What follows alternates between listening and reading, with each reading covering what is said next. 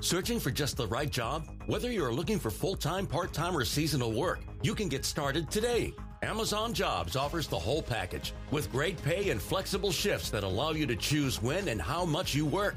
Find a warehouse close to home and discover the role that works for you. To get your application started for an hourly job, go to Amazon.com/apply. That's Amazon.com/apply. Amazon is proud to be an equal opportunity employer. What's up, y'all? I'm Amanda Seales, and listen, I get it. We're in some serious times, so I think some of y'all forgot I'm a comic. She had them jokes. I mean, you forgot I had a whole HBO comedy special. You forgot I showed love to how black women give compliments. Okay, polka dots.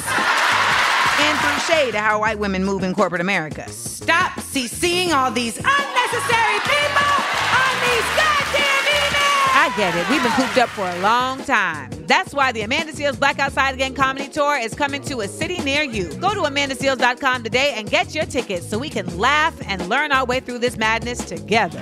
How black am I gonna have to get? Scarpins Audio, a podcast network. Hey guys, welcome to Mormon and the Meth Head. I wanted to give a few disclaimers here real quick before we start this episode. All of these episodes last couple weeks and the next couple weeks were recorded in mid-July in Boise when we hadn't seen each other in a couple of months. And so we're a little bit triggered from that, mostly me. And also, this is right in the midst of my kind of duffel bag of feelings experience. I'm much better now. I'm much happier. I have kind of figured out where the controls are. I think if you think back to where you were at in July, you might have had a similar energy going on. But I just wanted to warn you that the next couple episodes are not at all funny. There's nothing funny. Also, I didn't even want to put this episode out because there's several things that I say in this episode that aren't true. We're like evolving too fast right now to be living in different states because the shit's coming. We're figuring so many things out that it is not true. Like not true. Like I lied, but like I have learned a lot more. My eyes have been opened quite a bit more. This is the codependency episode that I didn't think we were going to put out, but we don't have enough episodes. And it's also important because this is a great example of an episode that never would have seen the light of day because it's me being vulnerable. And a big part of the reason that the episodes of me being vulnerable never came out was because I really only ever experienced vulnerability with Aaron. And I talk in this episode about codependency. If you listen to my other podcast, you've already heard me deliver a pretty cool explanation of my codependency, and I was in control of that narrative, and here's me trying to deliver it in front of Aaron, and in front of Aaron, I feel the crushing weight and shame. And what's really interesting to go back and edit this episode is this episode gets cut short because I feel like Aaron is attacking me. Not attacking me, but like I felt like he hated me when he's talking. And this had happened several times in podcasts that you guys never heard. And I think this is a symptom of my particular brand of fear of intimacy or codependency. And so we had we had a lot of episodes that ended quickly because I got super triggered and would start crying or whatever. And I'll kind of get into why that is in this episode. But that's what happened in this episode. This was a very hard episode to record. I felt awful and shame, just covered in shame by the end of it. It was very embarrassing. And I thought he was mad at me by the end of it. And now I'm listening now and I'm prepared to run into the part where it's obvious that he was mad at me. And now being pretty distant from that particular codependent activation, I'm like, wow, my perception was fucked up. I talk sometimes about how when I am feeling socially anxious, it feels like the whole room is looking at me through a fisheye lens. And I know that that is an illusion. And I've learned to like kind of ignore that. And I see now that when I am feeling rejected, I have kind of a similar reaction. So I bet there's a bunch of bomb-ass episodes that never got to see the light of day because they ended in flames because I felt like Aaron was telling the world that he can't stand me. So anyway, I'm fucked up and figuring it out. Enjoy this episode. We will be funny again. We'll see each other, I think, Labor Day weekend. And we'll be sure to be funny on those episodes because I think we're both feeling a lot better. Enjoy the show.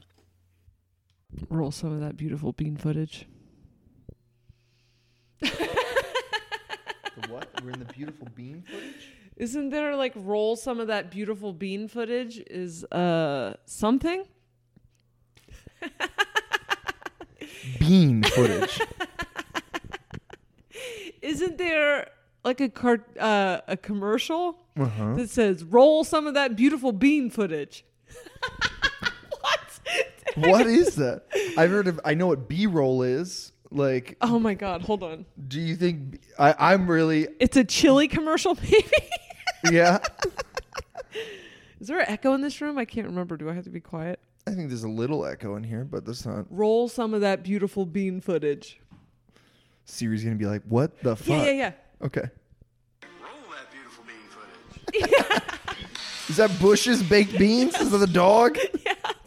I felt so weird for a second. I was like, is this some type of... In my mind, you had heard someone say B-roll and you changed that into bean footage. I can make my... Okay. Footage.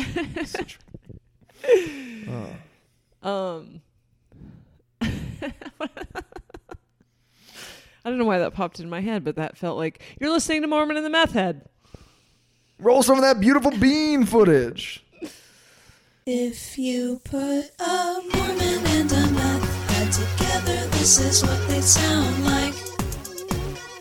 Aaron Woodall and Jessa Reed are friends. Listen to them talking to Mike. Mormon and the meth head, Mormon and the meth head, Mormon and the meth head. One time I went to go see Cars 2. And this teenager yelled at me, "Roll some of that beautiful bean footage." Did you ever see Cars 2? No, I don't get the joke. You don't know that meme? No. You don't know the baked this Oh, no, the can of beans. I didn't know those Cars too. So I was in a theater Yeah. watching Cars 2 and a black teenager yelled at me. Yeah. That's the meme. You know the word that they say. Yeah. You get it. John Mabry would say it. Anyway, the bean meme. The beam. The beam. Jessa, will you be storming Area 51? God. You're telling me that there were funny memes about Area 51? Yeah, the first few days were great. The first few days were fantastic. Once we get hit like 500,000 people, then the normies took hold of the memes and it got annoying. And now everyone's just like making fake celebrity Snapchats that they're coming. This is not as good, you know. Ugh. But I never saw any funny ones. I was like, wow, what an instantly unfunny meme format.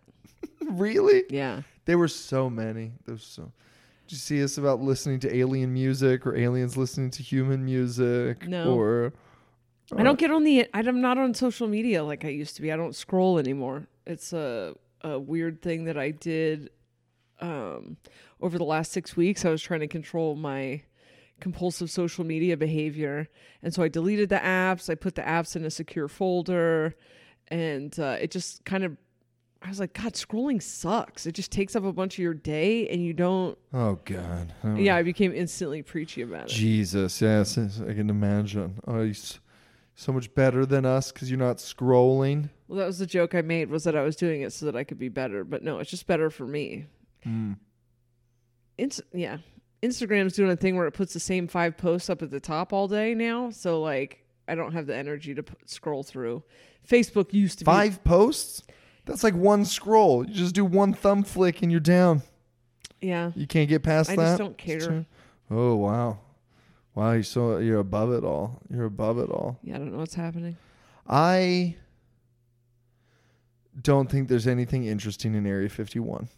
And all the meme immediate, like now we already have ICE memes out of like Area, like people already changed it. But like immediately I thought, oh, are we storming something?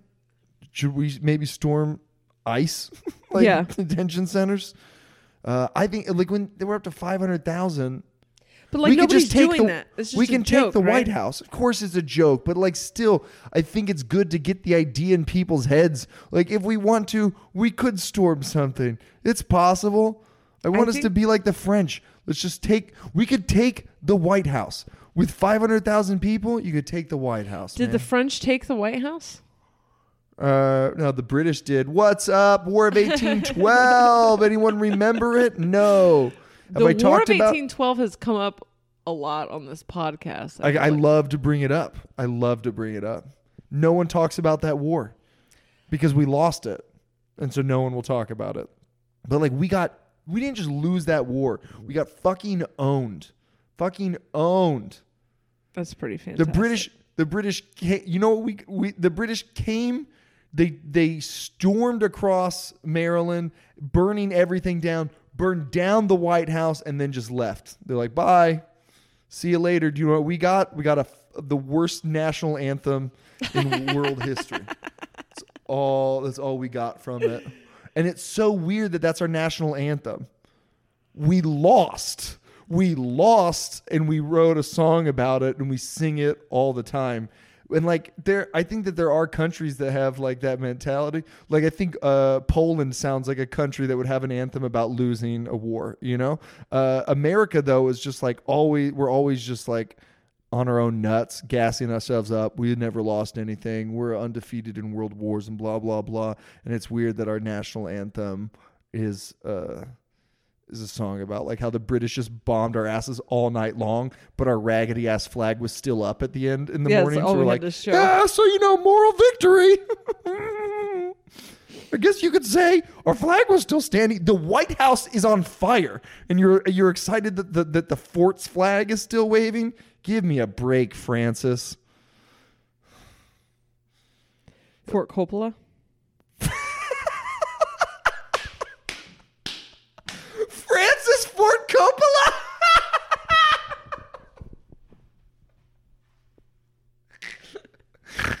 Oh my God.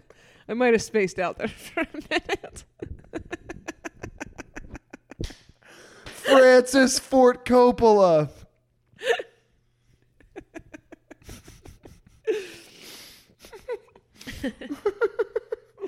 Oh man. So why did you go off social media? Why did you decide to be better than all of us? I was struggling with the breakup. And so I was like, I need a break from social media to stop compulsively flipping through social media. And then in that process, I was like, whoa, I spent a lot. Like when you take it away, this is the thing is that other people talk about taking social media fast, and I hate the way they talk about it. So I'm resistant to it. I'm like, fucking social media is fine. And I didn't realize until I put it in a secured folder and had to put in a password how many times I just unconsciously look down and start clicking through it. And it's been a long time since I was engaged. So I don't even think I'm like reading the posts half the time. I go from app to app to app. Yeah. Like there's nothing good on Facebook, or I've seen everything, or there's nothing good. So I'll check Instagram. And then there's nothing. I've seen everything on Instagram because I've been on it all day. So then I'll try Twitter.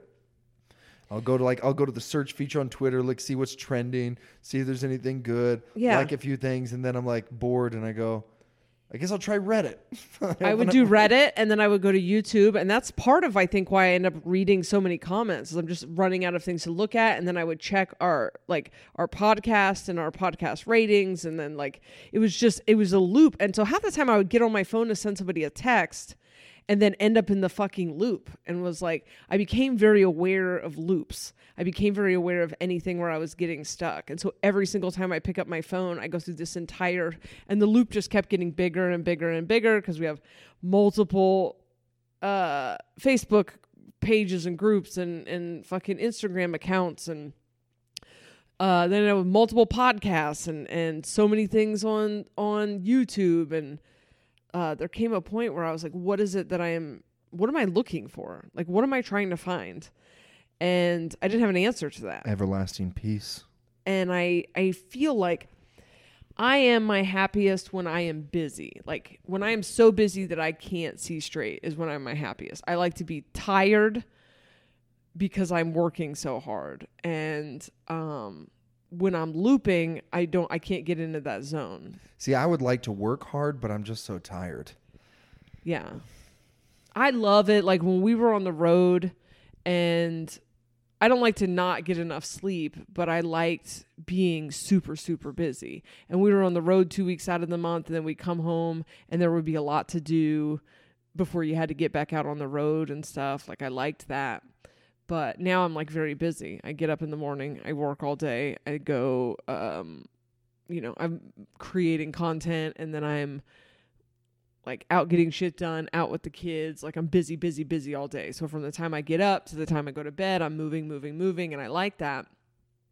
But I couldn't get to that space. It was like something I intended. Like, I want to be busy. I want to work constantly.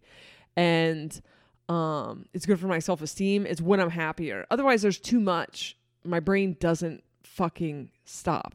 And if I'm busy all the time and I'm making things, I'm creating things, and I'm moving forward, and I'm moving at the speed of Jessa, I'm a more content person. And when I don't have that, I am compulsive. And I've realized that I have like obsessive thoughts and lower self-esteem. And so I wanted to get busy. But you can't do it when you're staring at your fucking phone all day. And it takes me 20 minutes to go through one loop, and I got nothing out of it. Well, when you're working really busy and so busy that you can't see straight, isn't that still compulsive? It's just a little bit, it's just like a more productive way to use that. But aren't you still... Oh, I'm sure, yeah. This is like so funny that I was like, I'm not an addict. Here's what I'm not. I am not addicted to substances because I am pretty aware of who I am, and I'm like, okay, if I did speed, I would become addicted. Someone asked me the other day, do you ever do Adderall? And I'm like, no, I would get addicted to that. I know that about myself. I can do these certain substances. I don't like these other substances, but I have learned that I am mad addict personality. And it's just that I like conquer addictions to certain substances. Like, I struggled with food, and then I figured it out, and now I'm struggling with compulsive addictive behavior in relationships, and now I'm figuring it out. And I think the part of me that needs to be moving all the time, I do think I figured out a long time ago that the addictive personality is kind of a gift, though. Like, it's my brain is like my brain's a supercomputer. But if you take an addictive personality and give it healthy things to do, it is a really powerful thing. You know, if you get it, you reprogram it so it's not self-destructive anymore. So things I know about myself is that I like to plan things. I like to plan travel. I like to plan trips. I like to figure out moves. I like to be doing that sort of thing. And I learned that, like, if I do that sort of thing, like, that's a good, healthy thing for my brain to be doing. And I think that's part of the reason that Jason never did anything for himself, is because all of that's just good for my brain. So it's like, I'll handle all of the bills. I'll handle every trip we ever do. I'll coordinate everything the kids ever do. I will take care of all of your shit. I will make your resume. I will find you, new places to apply for jobs. Like, I just like secretary shit because my brain just doesn't fucking stop. And when I don't have new things to create and build and work on, then it starts to get focused on negative things. I also can't have low self-esteem. Like, I can't fuck with low self-worth because it'll tear me to shreds in like a month. I can't give this brain hey, you're not pretty. You know what I mean? Like, hey, have you ever noticed how old your face looks? You know, because I'll just grind on that. lose my mind. Yeah. And then I'm just Googling plastic surgery and looking up people that are prettier than me. And see, I feel like I do that. My mind does that. I think of myself as very anxious. I have a lot of anxious thoughts and things that just my mind races and races through a million different scenarios of how this could all end badly. Any given, like the people that walk into a room and are immediately scoping it out for, like, this is like Jason Bourne type person, not a real person, but a person from a movie, like walks in and knows where all the exits are, knows where all the weapons are, knows blah, blah, blah. Like Sherlock Holmes, how he plays out all these different things in his mind. That's what I do, but with like all the different ways that everyone could hate me. I'm like, I walk into a room and I can immediately see everyone, take them all in like Terminator, and think of all the ways they could possibly hate me. That's what my mind is good at. But like, I don't think that I'm compulsive, like in the, like I definitely wouldn't use that word because I think I'm bad at getting shit done. But I do enjoy being busy. I never do it though. Yeah. But like Big Sky. I'm happy the week of Big Sky. Yeah, that's my favorite. It's mindless stuff that like I'm not that attached to. Like if Big Sky goes badly, like I don't care. But they just give me busy work to do. And I just stay busy. I'm like, right. Oh, I'm going to drive a van? I'll drive a van. I'll drive it to here, and then I'll drive it to there. And I'm just busy all day. And it feels good. And like for Big Sky, I coordinate what everyone else does, which is the perfect thing for my brain because it's like a big picture, delegating into smaller pictures, but like keeping track of all of those things at once and knowing when everything is supposed to be happening. Like that is where my brain is fully busy. Like it's fully consumed with something that's in the physical reality, which is helpful for me because otherwise my brain is doing that with, trying to decode the universe. I think I could do that, but I'm way more happier just bullshitting with Gabe and Brick and letting someone else take care of the big stuff. Yeah. And I'd be like, I think anyone I'll go could make do copies. But it's like, it's helpful for me. I definitely used to think negatively about stuff. I don't know. I found out I was codependent. I don't know if we're going to get into this in this episode, but I found out I was codependent and I didn't know what codependency meant. I've heard of like co-alcoholic, which is like the enabler in recovery. I've never heard of that. Co-alcoholic is what a codependency originally was the person who is in love with the addict or alcoholic that then like takes on a lot of their addiction by enabling them. And then codependency gets thrown around as like people who never can be apart from each other in relationships. And none of that resonated with who I thought I was. So I didn't realize. And I also didn't realize like what real codependency is. What's real codependency? Because I always thought me and Tabitha were codependent because we didn't really have any other friends. We pretty much just hung out with each other. Like if she did something without me, it made me feel really bad. I couldn't do anything without her either. Like it seemed at the very end of our marriage, I started, and this is when things were rocky and I was learning that we were codependent and that I needed my own alone time. I went and saw a movie by myself. And that was like the first time I'd ever done that. Because why would I go see a movie without Tabitha, Why would I not? Like a lot of the codependent stuff that I've read about is the attachment stuff we've talked about. Like a lot of people, because it's like you're avoidant until you get attached and then you become anxious, but it's kind of anxious attachment on steroids in its worst form. And I'm trying to find this chart right here. I'll read to you the progressiveness of this, but it's basically you fall in love, like whatever. It's that very like attached love, physical love, right? Like visceral feeling of love that then you everything goes through this person. So like your sense of self-worth is based on what this person thinks of you. Where's this goddamn chart? There are a million different forms of it, but I had the worst form of it. It really ends up manifesting as active addiction. And once I found out that this was what was happening, because I knew that something was wrong, I was growing progressively more unhappy in a way that was like all these anxiety weekends and trying to figure out attachment system stuff. And no matter how much I figured out, it didn't get better. Here's the stages. Fucking page 1, apparently. All right, so this is early stages. Attracted to needy person, offers help, gifts, meals, attempts to please the person, obsessed with the person and his or her behavior, rationalizes and doubts own perceptions, addicted to. Are these all different steps? This is the progression of it. Okay. So it starts out attracted to needy person. So attracted to needy person, typically a codependent, like from this standpoint, is find someone who needs help and try to prove your worth to the person by helping them. So an example is an addict.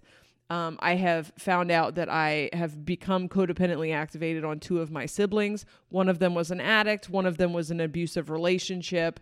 And I acted out this codependent thing with them because they were in need. Gives up own activities to be with the person. Family and social life affected. Increasingly emotionally dependent on the person. And then middle stage,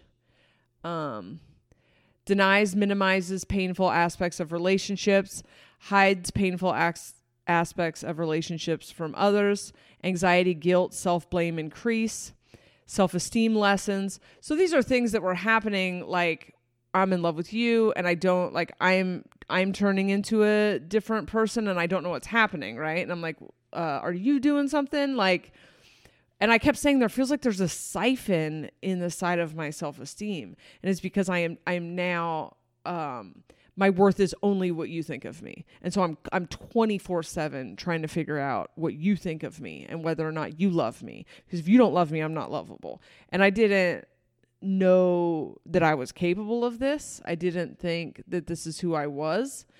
And it turned into this just fucking nightmare. I was just in this nightmare 24/7. There wasn't an hour that went by that I wasn't preoccupied trying to figure out what you thought of me. Withdrawals from outside family and friends. I would be home when you'd be in Salt Lake and I couldn't leave my room. Obsessively watches the person and addiction. I would like click through all your social media, even though you don't post. It was just a way to watch you, like to try to be close to you. This is all very embarrassing, by the way. Tries to control by nagging, blaming, and manipulation. Anger and disappointment due to that's the addict thing. Feels resentment at inability to control the person. Mood swings and increased conflict. Enables and manages the person's responsibilities. Like how many times did I try to like hides family secret from addiction? You know what? Progression of codependency. Develops physical symptoms. There was like a phase where every time I went home, I got like weirdly sick or like couldn't walk. My legs would hurt. Feels angry, hopeless, and depressed. Obsessive compulsive behavior and addictions. Further decline in self-esteem. Despair and lack of self-care. Increased conflicts. So by the end, I don't want to say suicidal, but like a shell. It was like a fucking shell. And it didn't get better when you came close. It didn't get better when you became my boyfriend. Like I was in despair. And, you know, it was easy to be like, well, is this because you're deactivated? But I feel like if you took codependency out of the picture and we were figuring out attachment systems, like my logical mind would be like, if I believe that this person has a fear of intimacy and he's deactivated, like why can't I just go be myself and let him be fucking deactivated? But I couldn't because I was no longer producing for a long time, hadn't been producing my own self-worth. And if you weren't talking to me, then I was unwanted. I was constantly trying to prove my worth. If you were sad, then that meant I failed. And since I failed, like, why would you keep me around? And if you were happy and it didn't have anything to do with me, then it just meant you were leaving because you realized that I was worthless. If you didn't think I was pretty, then I was hideous. I would I was at a Christmas party once that you weren't even at and just couldn't even socialize because I was just obsessing over how much prettier everyone was at this party and how much you would have liked them so much more than me. And you were even at this party, and I don't fucking think like that. I didn't have teeth in my 20s and was just like, fuck it. I got personality. And like suddenly I hate myself. I hate myself so much, and I need you to fix it. And then I had something to project it onto. I just was like, you have to be in, like, you have to love me. You have to love me. And, if you don't love me, then I have to face that there's something wrong with me. And I got really gross. I got really gross at the end. And then when you became my boyfriend, I slept all the time. And that was something I was like, what the fuck? And I think it was that when you were around, and I wasn't trying to get you to say you love me. You were like going with it for the moment. I could finally rest. And I wasn't like, for the first time in however long, I wasn't like flailing to get some self-worth from you or like feeling completely unsafe. I could just like sleep finally.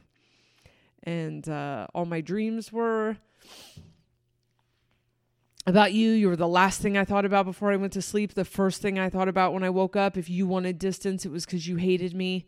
And I would just pace the floor or like curl up I just spent so much time curled up on the floor of my bedroom, just like downloading Kindle books about, like what the fuck was happening to me, like what's going on, like Googling my symptoms. And,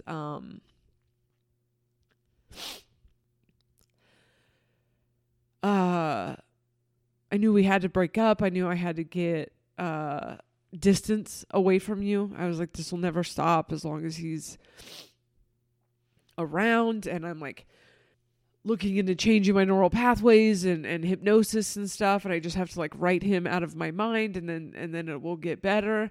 And then we broke up, and it didn't get better. Like I logically accepted the breakup. I accepted that we were never going to be together. Like I did all this work, and it didn't get better. I just felt like a heroin addict without heroin.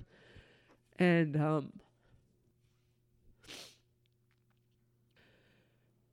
I felt like a shell. Like this, I was like, I don't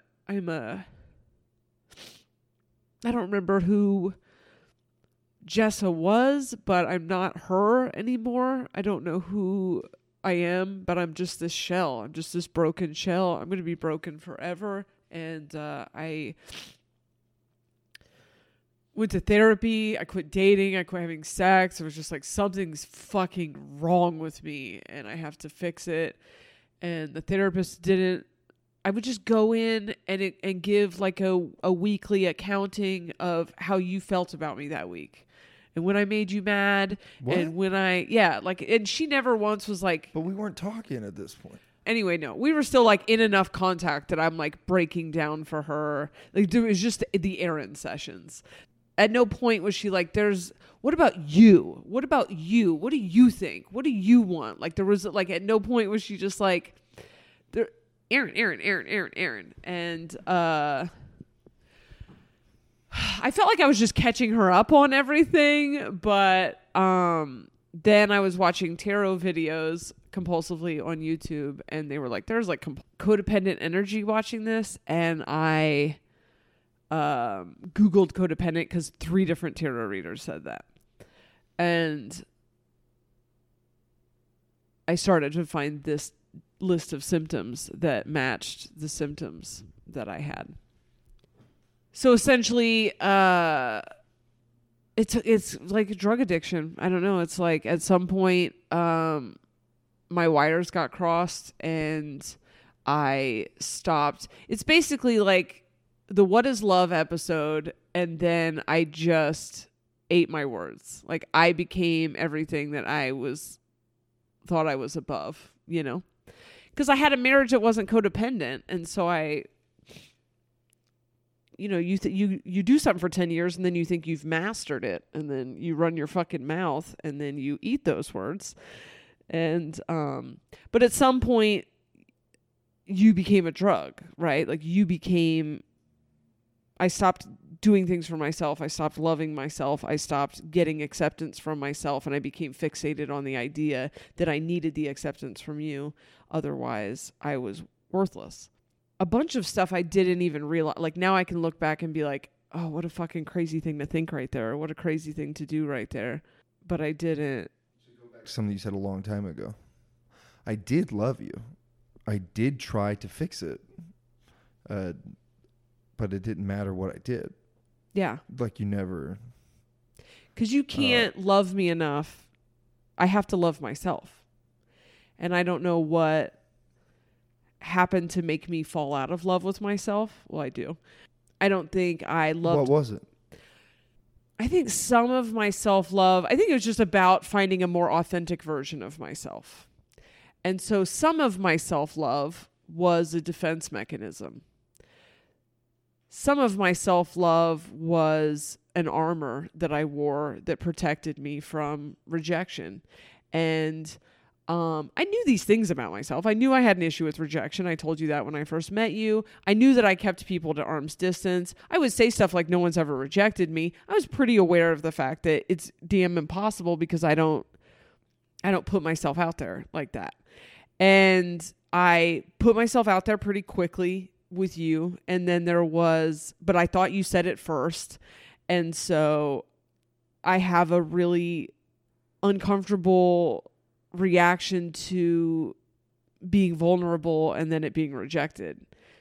And I used to be someone who wouldn't ask a yes or no question, because if you said no, I couldn't handle the excruciating pain of you saying no. Not like because I didn't get what I wanted, but just because it felt like I'm not wanted here. You don't want me here.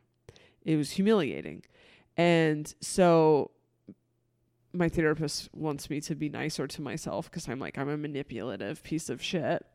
Sounds like a therapist.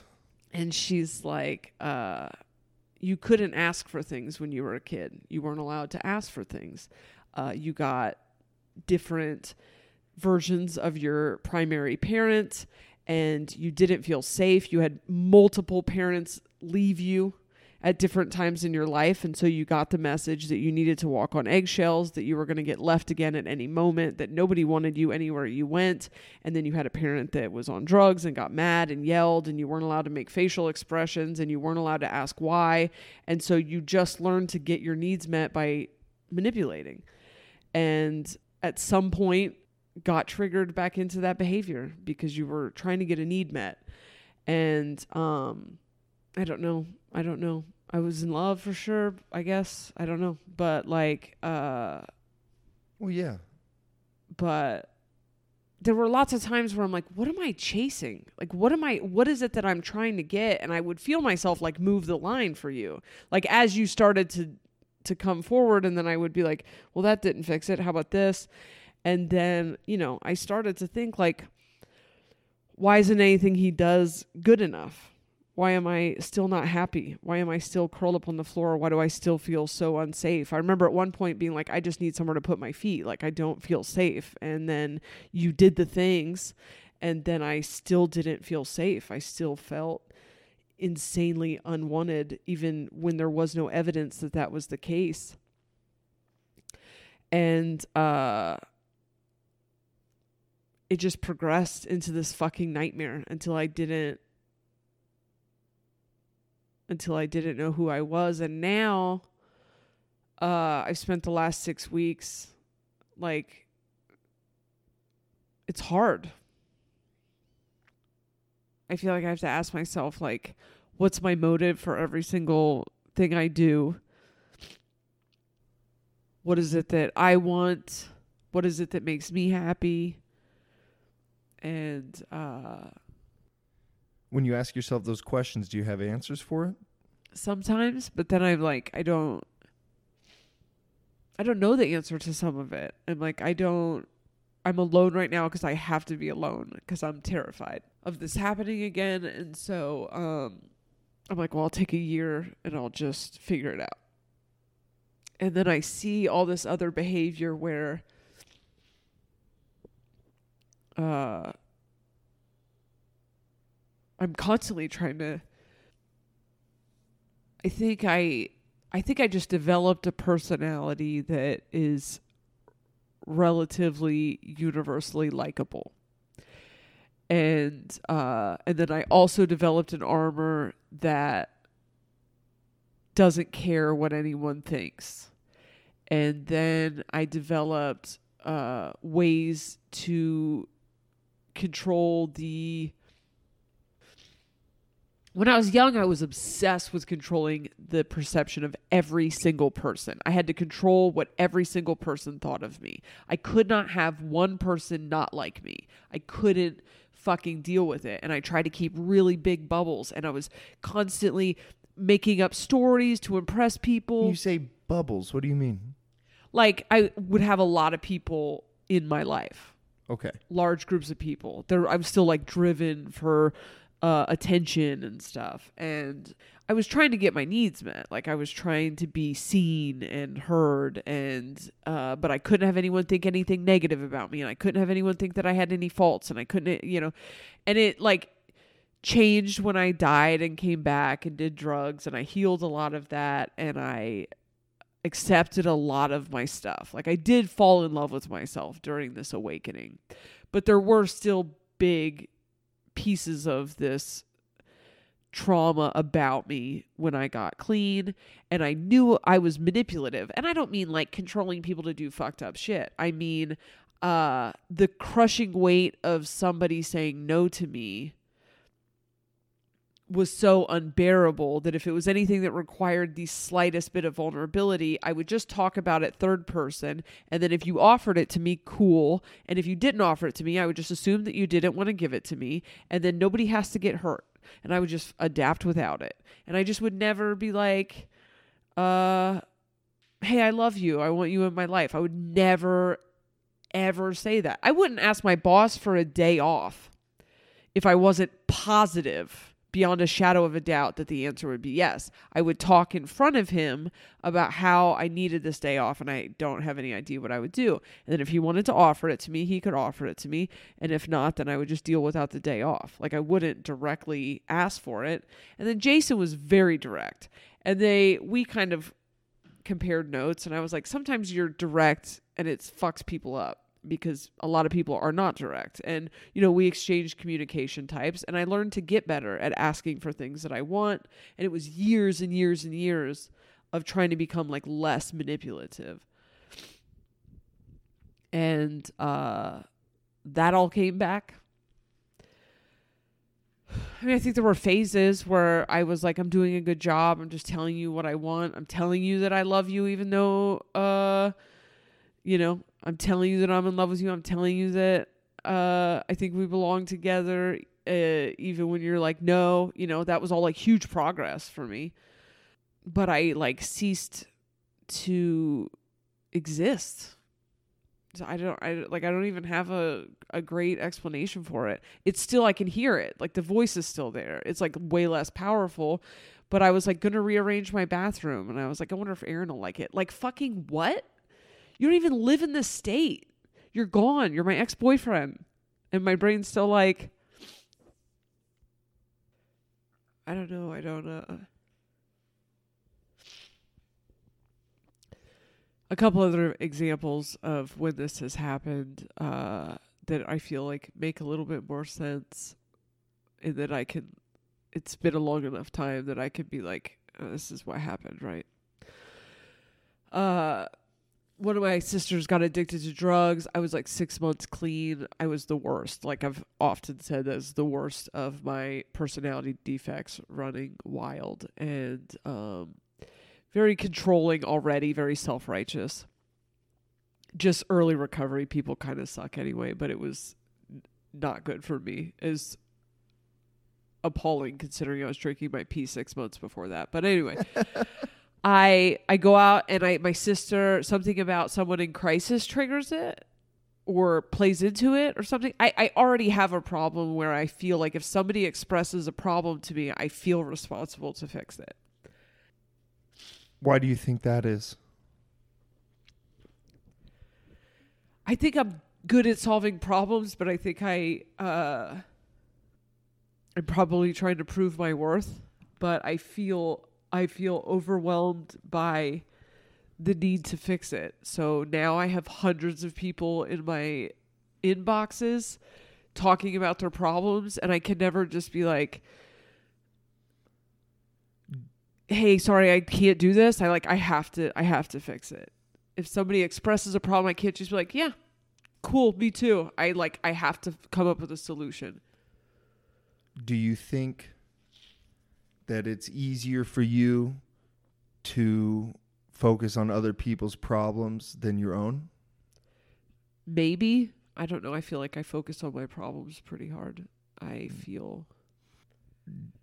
Do you think that it demonstrates any worth to yourself when you can fix somebody else's problem? Like, I know that you're trying to show your worth to that person, but like, do you think that it also makes you feel good to solve problems? Yeah. Yeah, that's a big part of my identity. It's probably a spiritual ego also. You look like a raccoon. I was like, I forgot I have makeup on. Oh. Yeah, I mean, I think I'm an empath. I think I have the ability to help people. You know, I have a communication style that helps people put pieces together. But I do get compulsive with it to where, I turn my friendships into project ships, and then I end up feeling unfulfilled. Because a point comes where I feel like I need them, and then they don't. I have created this, I learned in codependency book, big dog, little dog dynamic in all of my relationships. And then when I need the person, they don't know how to be there for me because I created this fucking dynamic. You want to explain that Dr. Seuss dynamic? What is big dog, little dog? Where you become the savior or the advice giver or whatever in your friendships, and you don't get your relationships, and you don't get vulnerable and let them help you, and you're constantly rescuing the people around you. And then, well, in my experience with you, that was true. Yeah. I felt like you wouldn't hear anything that I had to say about any problem you had. You didn't see problems that you had.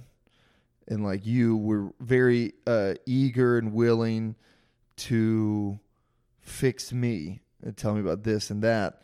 And then I felt like you were not that I had little problems or anything. I probably had beams as well. But like, you were focused, like, that scripture about the mote in my eye versus the beam in yours. You didn't see any of the things that were problematic. Yeah. And I feel like you had a protective self that is to keep you from your core issues, to protect you from it. But your protective self was this helper and this problem solver. And you could solve anybody's problems except for the ones your protective self was hiding. Yeah. And I think that like there's like a desire in you to fix something. And so you're just projecting it outwards though. Like, you're just pushing it outwards, and that's when it becomes compulsive, because there's this thing on the inside of your armor that needs to get fixed, and you'll do anything to not look at it. Right. Anything to not look at it. I feel like you would search out things to go fix. Like, you talk about the messages in your inbox and stuff, but I feel like it's not like it was just people coming to you. I feel like you tried to fix stuff. Yeah. And I see somebody who's like in pain or whatever, and I'm like, oh, I could connect the dots, and their life would be better. And that's fine so long as I'm enjoying it, I guess. But so my sister starts using drugs. I think this is a good... Oh, go ahead. She's hooked on drugs. I go out and I see her hooked on drugs. And then I'm like, I'm going to take you back to Delaware. Now, everyone jumped in to help me when I got clean. But I was ready to get clean. So they got, helped me get a car and my driver's license back and stuff, and it was like money well spent because I was ready. My much younger sister was not ready. And so I got her a job. She moved in with my dad, which is not her dad. And they gave her a car, and she was going to meetings with me and stuff. And then she started secretly drinking behind my back. And she was like, I was running a restaurant and she was showing up late. Like, she was fucking up my shit also. She ended up driving that car off a cliff in a drunk driving accident. Tight. But I became so obsessed with my sister and her behavior as like this, like I was her mom, like a very unhealthy attachment to the outcome, which doesn't logically line up with things that I logically know, like logical Jessa, which until very recently, I only identified with logical Jessa.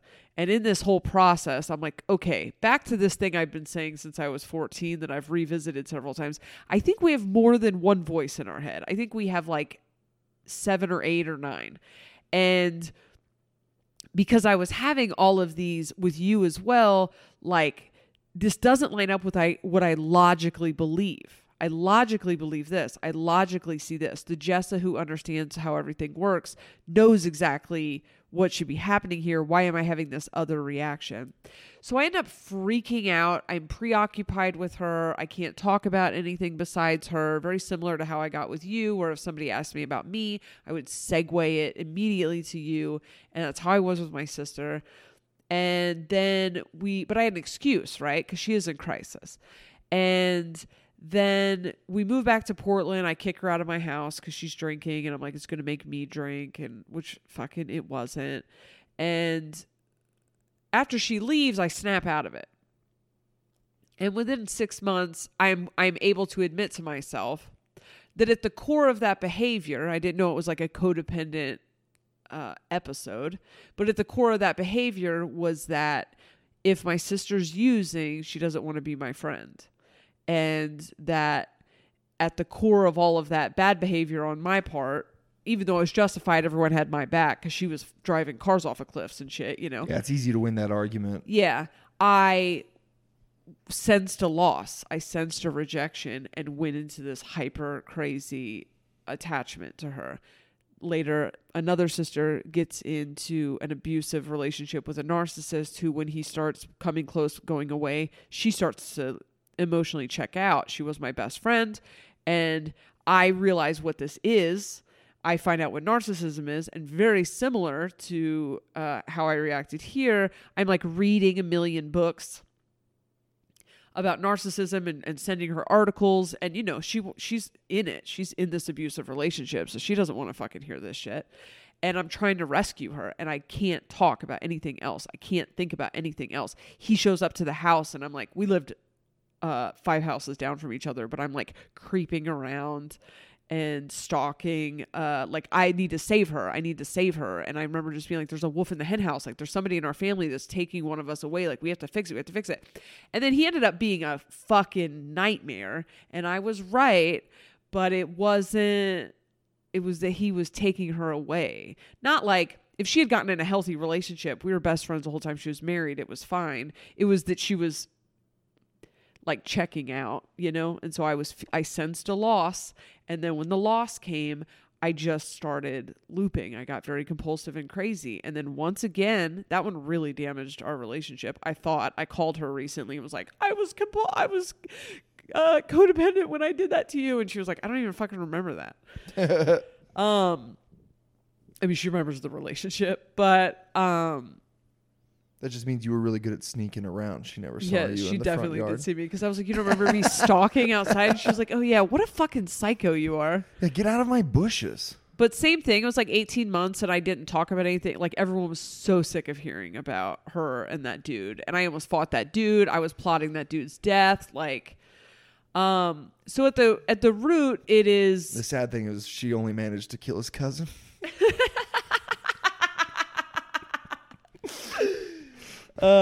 Solid callback from the narcissist episode. Once again, I'm justified though, right? So it's hidden. But I did admit to myself within a few months, because then I snap out of it. And then the dude comes back and she ends up confessing to me that he's been secretly living at her house. And I was like, yeah, I guess you just got to figure out what you got to figure out. And she was like, what? And I was like, you'll figure it out. Because I was snapped out of it. It was over. The episode was over. And I don't know what snapped me out of it, but at some point I just like woke up and moved on with my life. And then when dude was back around and she was like tiptoeing around it with me because she thought I was good, because I would lose my fucking mind, I was just back to normal me. And I was like, yeah, you'll figure it out. You know, at some point you'll get sick of his shit. And she was like, what the fuck? And I couldn't. And I remember being like, oh, weird. And now to look at it as like an episode, like an active addiction, that like a piece of me that gets triggered, and you're going to leave if I don't save you, if I don't prove my worth. I guess, I don't know. Now, why do you think you weren't codependent with Jason? I didn't feel bad. I know you've said before you thought it was an enmeshed relationship. I think I have certain... I don't think I've ever used that word. What is enmeshed? Oh, I thought you said enmeshed. We talked about it on the phone or something. You were like, that the relationship sounded entangled, enmeshed, some word like that. With Jason, I just knew that Jason was never going to leave. There was no part of me ever that was... It's funny because then he did. But... I've never been ever loved anyone that I was positive wasn't going to leave. Or positive that they loved me fully. And so, I think this was my first experience where the person actually questioned it. But the other two relationships were with men that were like, no, I love you, fucking, and I couldn't believe it. I couldn't accept it. I was like, constantly analyzing body language and inflection of voice and silence and distance, and like my brain just won't stop trying to assess whether or not it's safe. And I pushed, one of those away for sure. Dustin like fucked other women. But like, so you didn't do any of that stuff with Jason? No. At the beginning of the relationship, I thought I didn't love him because there was none of that. I was like, I don't think I love you because it's not scary. I'm not afraid. I don't have butterflies in my stomach. My heart's not racing. My head's not racing. I usually have a very like physical reaction to love, and it's scary, and it's not scary at all. So I don't think I love you. And he was like, what the fuck is wrong with you? And then he broke up with me, and then I did that thing. And that's when he was like, you think this is what love is? This feeling, this fucking awful feeling. And then I felt like I felt it when he broke up with me because he was going to leave. And so then I got activated, right? And then there was some like was restless for the first year probably of marriage, like oscillated between being grossed out by him and being paranoid or whatever. But there was a point where I found condoms in the back pocket of his car, and like 3 years in, and we weren't using condoms. I was on birth control or something. And I was like, what are these? And he was like, I don't know. They're ours, and I know if I can't hear if Jason's lying. Right. And so I'm like, I was like upset for an evening, and then was like, who cares? He's not going anywhere. It's like, I was just very safe, just felt safe. And I'd go on the road and we wouldn't talk. We wouldn't talk for 10 days unless something needed to be handled. And we were fine. He took giant chunks of distance. And every once in a while I'd message him and say, are we okay? Because I would kind of get the sensation that he was mad or something, because he's a dick. Like, he's a dick. So when he was like OCD activated or whatever, but I was okay. I guess that's the determining factor, right? Is that I was okay. And my sense of who I was and my worth came from me. It didn't come from him. And Do I look back now and see some tendencies to manage his entire life for him? Yeah, he loves that shit though. So like, I wasn't crossing his boundaries to do it. You know, it wasn't. Well, what do you think? I see all the facial expressions you're making. I think that the most important thing is that you just said that you felt good. Like Yeah. You didn't feel bad. Your self-worth was okay. Yeah. But I've long hoped for you to re-examine your relationship with Jason, because you've told me lots of things that sound incongruent with the stuff that you say about yourself. Like, you tell me details about the relationship. Like in the beginning, when you read that checklist, the progression of codependence, you're right. Like there's some big ones that were fine, but like you did manage absolutely everything for him. Right. You did solve all of his problems. Like you would, if he had a problem, like I'll solve it. I would say it's possible you were making a lot of excuses for his shitty behavior, like condoms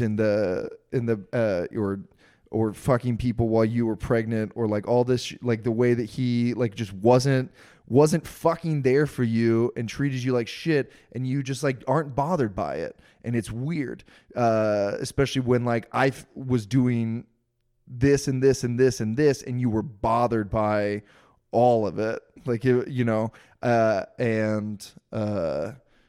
but like when you tell me stuff that Jason did, like you just kind of like laugh it off, and you're like, he was an asshole. That sounds like the making excuses for the addict, and like whatever.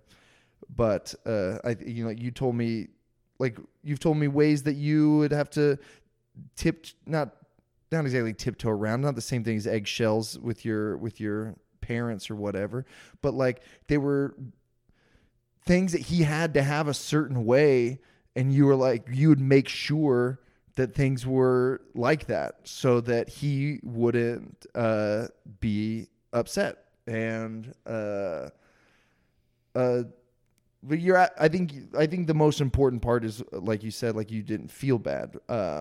I felt loved and I felt wanted, and the rest I just was like, I felt like he made sacrifices for me. I can't name them now, but I felt like, well, he did a lot, but I felt like every relationship I had before him was toxic, and I was like, you can't chip away at the foundation.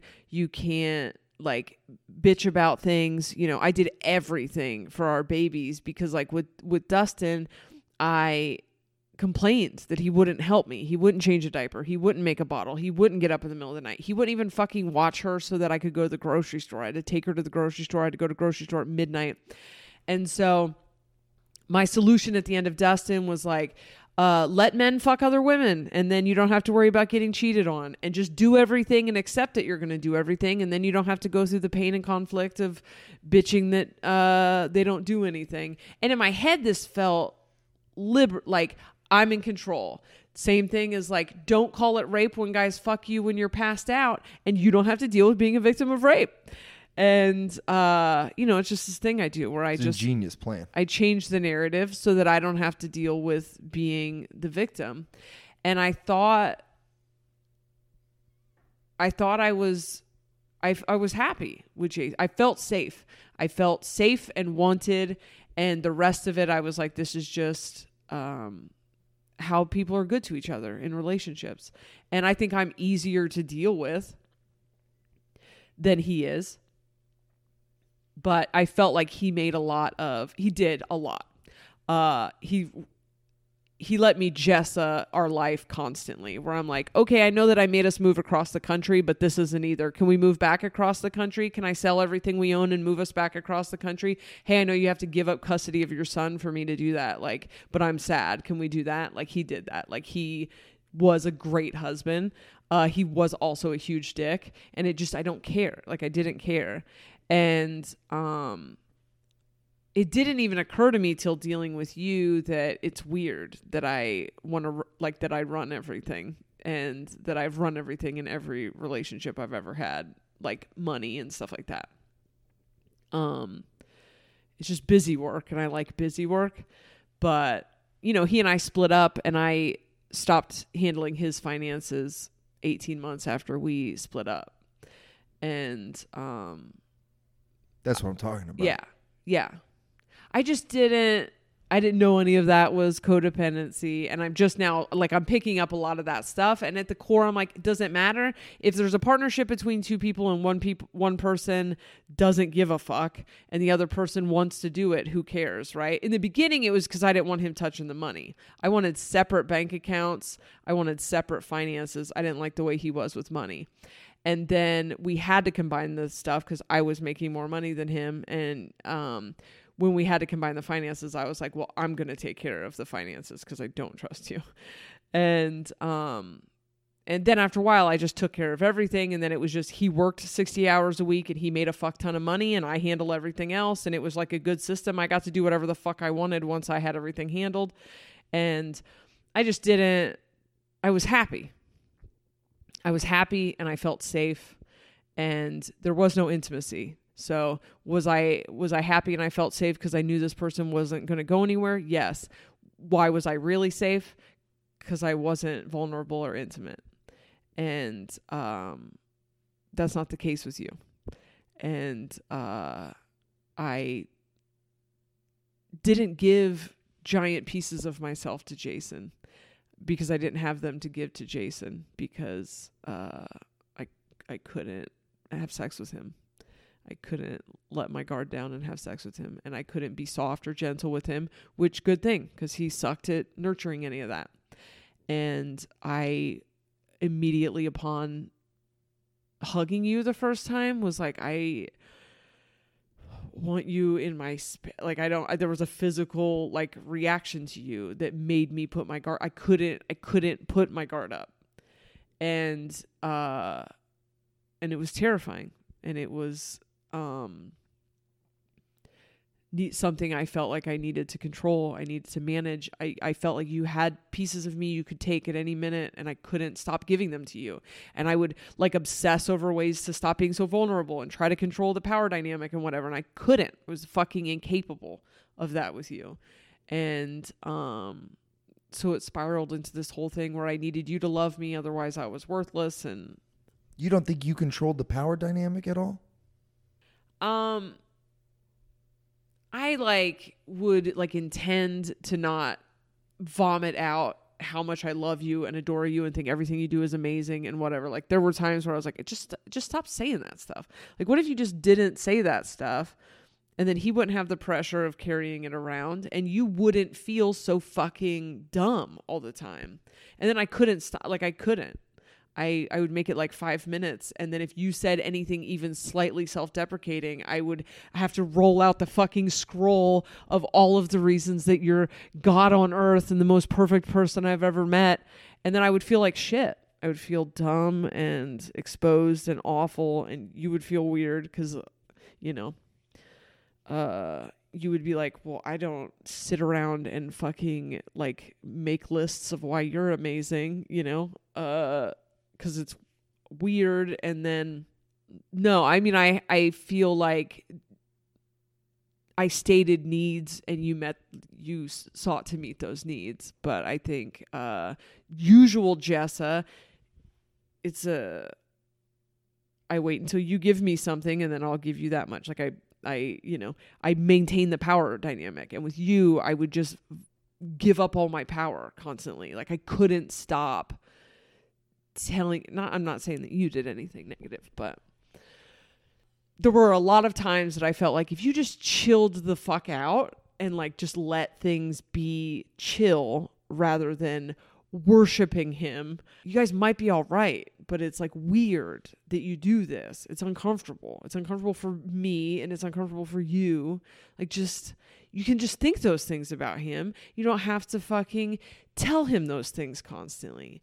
And I felt like it was so fucking obvious if I was doing something. I just thought the other day when you were like, I said I'm going to take a nap and you were like, oh, okay, I won't call you. And then I was like, you were going to call me? And I'm already dealing with this in my head. And I was like, you're taking a nap, Jessa, take a nap. And you were like, take your nap. And that's because for 20 months, you know, I wouldn't have taken that fucking nap. I would have like, oh, you want to talk to me? You want to talk to me? Okay, let me get on my phone. I'll call you. Like, I was just like, and then like not okay with myself for being like that, because then the shame sets in, because like you're just making an idiot out of yourself, and he doesn't even like you like that. And you know, I hate this episode. I look like you were falling asleep. I remember one of the first things you were mad at me about. I don't think you brought it up right away. I think you later, but like the first Christmas that we knew each other, like I remember you being like, I was having a hard time and I texted you and you were like, oh, sorry, I'm watching a movie with my brother. And I was like, yeah, well, I was watching a movie with my brother. We were watching Die Hard. It was Christmas. Like, it was like, you know, we just couldn't. And you were like, yeah, well, when you texted me something and said like you had a hard day or sad day, and I left this party and called you right away. And I was like, oh yeah, well, you shouldn't have done that. Like you could have told me I'm at a party, I can't, and I'd been like, okay, cool. Because that's normal. That's totally that's okay. That's absolutely fine. Yeah. Okay, well then let's end it then. Perfect. I think we're past an hour, so we can wrap this up and it's over and it's done, and we'll burn it. Yeah. Lose the SD card. It's probably not going to get lost. I have a feeling that it's going to make the cut, but we can start a brand new episode, and we'll catch you guys next week on Mormon and the Meth Head. If you put a Mormon and a meth head together, this is what they'd sound like. Aaron Woodall and Jessa Reed are friends. Listen to them talking to Mike. Mormon and the meth head, Mormon and the meth head, Mormon and the meth. Starbane's Audio, a podcast network.